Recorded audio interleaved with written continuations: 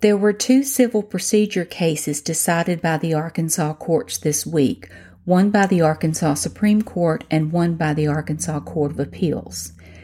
In Rivera-Sarin v. Presidential Limousine and Auto Sales, Inc., 2021 ARC 219, the Arkansas Supreme Court reversed a trial court order that denied a motion for class certification and remanded in a case arising over claims of a deficiency notice and usury.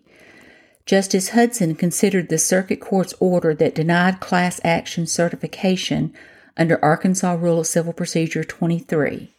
Quote, in this interlocutory appeal, Appellate Jennifer Rivera-Sarin, on behalf of herself and all others similarly situated, appeals from the circuit court's denial of her motion for class action certification in her suit against Appellee Presidential Limousine and Auto Sales, Inc., or Presidential. For reversal, Rivera-Sarin argues that the circuit court abused its discretion by denying her motion. We reverse and remand. On August 22, 2018, Rivera-Sarin entered into a retail installment contract with Presidential to finance the sale of a 2003 Jeep Liberty. Presidential repossessed the vehicle and sent Rivera-Sarin a mandatory notice of private or public sale, or notice, on June 20, 2019. The notice informed Rivera-Sarin that the vehicle would be sold at a public sale on or about June 30, 2019, and that she would be liable for any remaining deficiency in the event the vehicle did not sell for an amount sufficient to satisfy the total outstanding indebtedness. The notice further indicated that Rivera-Sarin could redeem the property by paying the amount due and unpaid on your obligation, with interest accruing at the rate of 9.5% per day. On July 23, 2019, Rivera-Sarin filed a class action complaint against Presidential, alleging that the notice failed to comply with the Uniform Commercial Code and Arkansas law because it did not disclose that she was entitled to an accounting of the unpaid indebtedness and the charge, if any, for an accounting as required by our Code and Sections 49613(1)D and 49614(1)A. She further claimed that the 9.5% per day interest rate, in addition to the underlying obligation that must be paid to redeem the collateral, violated Arkansas Code Annotated Section 49623, the Arkansas Deceptive Trade Practices Act, and the Arkansas Constitution's prohibition against usurious interest rates. Rivera-Sarin sought injunctive relief and damages on behalf of herself and each member of the class. In its answer, Presidential admitted that the notice sent to Rivera-Sarin could have been construed as requiring interest over and above the installment contract rate, but claimed that this was not Presidential's actual intent. Presidential further admitted that the notice provided did not comply with Arkansas law, but alleged that Rivera-Sarin was not harmed by the omission because she had already been provided with this information prior to receiving the notice. In addition, Presidential asserted that it had not made any attempt to collect a deficiency from Rivera-Sarin. The court pointed to three arguments in order to reverse the order denying class certification in this interlocutory appeal. Quote, Presidential challenged only 3 of the Rule 23 requirements in its response to the motion for class certification: numerosity, commonality, and typicality, and the circuit court based its decision on the arguments made by Presidential. Rivera-Sarin therefore focuses on these 3 requirements on appeal. We discuss each in turn. End of quote. There was sufficient numerosity on the potential class. Quote, Rule 23A1 provides that a class action is maintainable only if the class is so numerous that joinder of all members is impracticable. Arkansas Rule of Civil Procedure 23A1. We have held that the exact size of the proposed class and the identity of the class members need not be established for the court to certify a class, and that the numerosity requirement may be supported by common sense.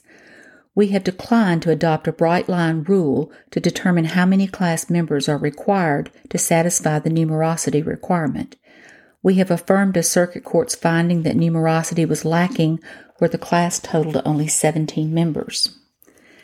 As Rivera-Sarin asserts, even if the applicable class period is limited to 3 years instead of 5, Presidential did not identify how many post-repossession notices it sent per year, and only argued that this shorter period would greatly reduce the potential members.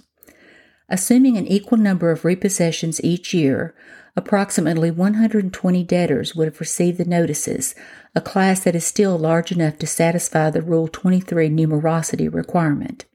End of quote. The commonality factor was satisfied as well. Quote, whether any of these notices meet the requirements of the UCC involves the merits of the claims and goes well beyond the procedural issue of whether Rivera-Sarin has demonstrated the existence of common questions of law or fact to be decided.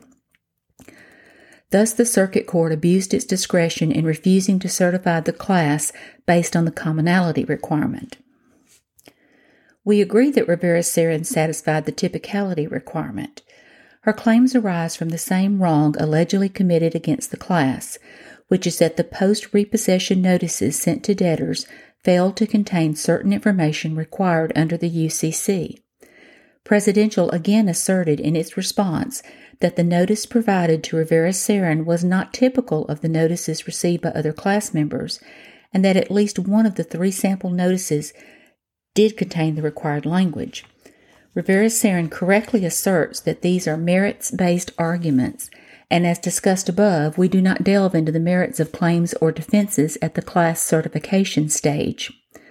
Because the Circuit Court abused its discretion in refusing to certify the class based on the record before it, we reverse the Circuit Court's order and remand for further proceedings. End of quote.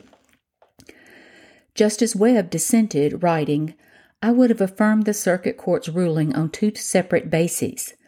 First, the appellant failed to bring up a record sufficient to demonstrate an abuse of discretion.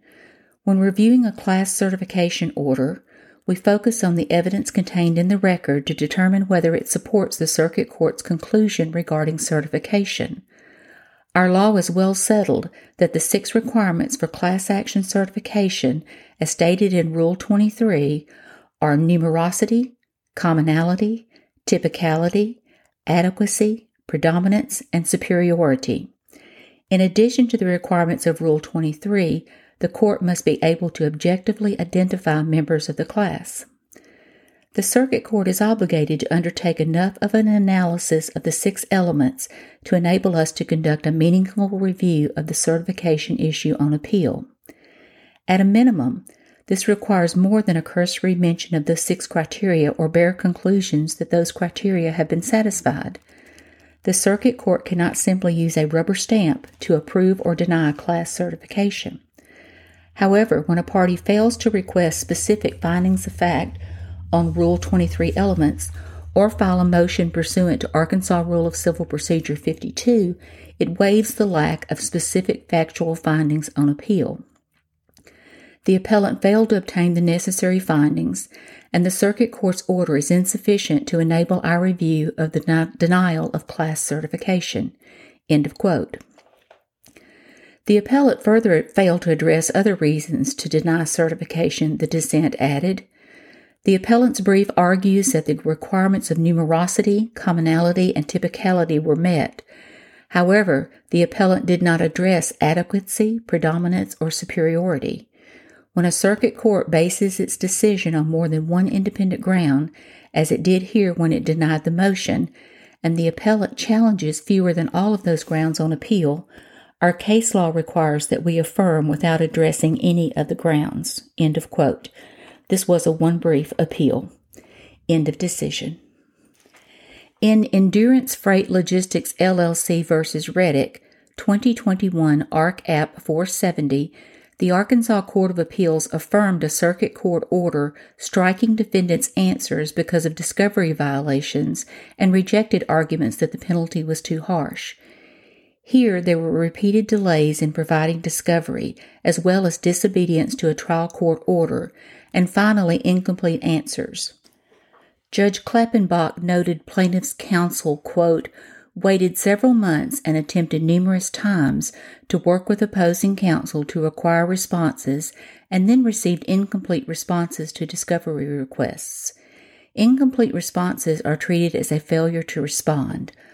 Although appellants contend that they did not engage in a pattern of actions or the type of flagrant violations that our courts have held warrant striking pleadings, we disagree. The Circuit Court ordered Endurance and Glad Rents to comply with discovery, yet Endurance and Glad Rents did not do so, well beyond the days the Circuit Court permitted them to provide those responses. It was not until months later, and much closer to trial, that Reddick realized even more information was lacking. The defendants, who were represented by multiple attorneys, had more than ample time to complete discovery and cure omissions." End of quote. The breadth of the information sought included the following, quote, photographs Martin had taken at the accident scene had not been provided, that a traffic citation Martin had been issued in 2018 had not been provided, and that a Department of Transportation audit had been conducted with a negative outcome, which had also not been provided. End of quote, end of decision.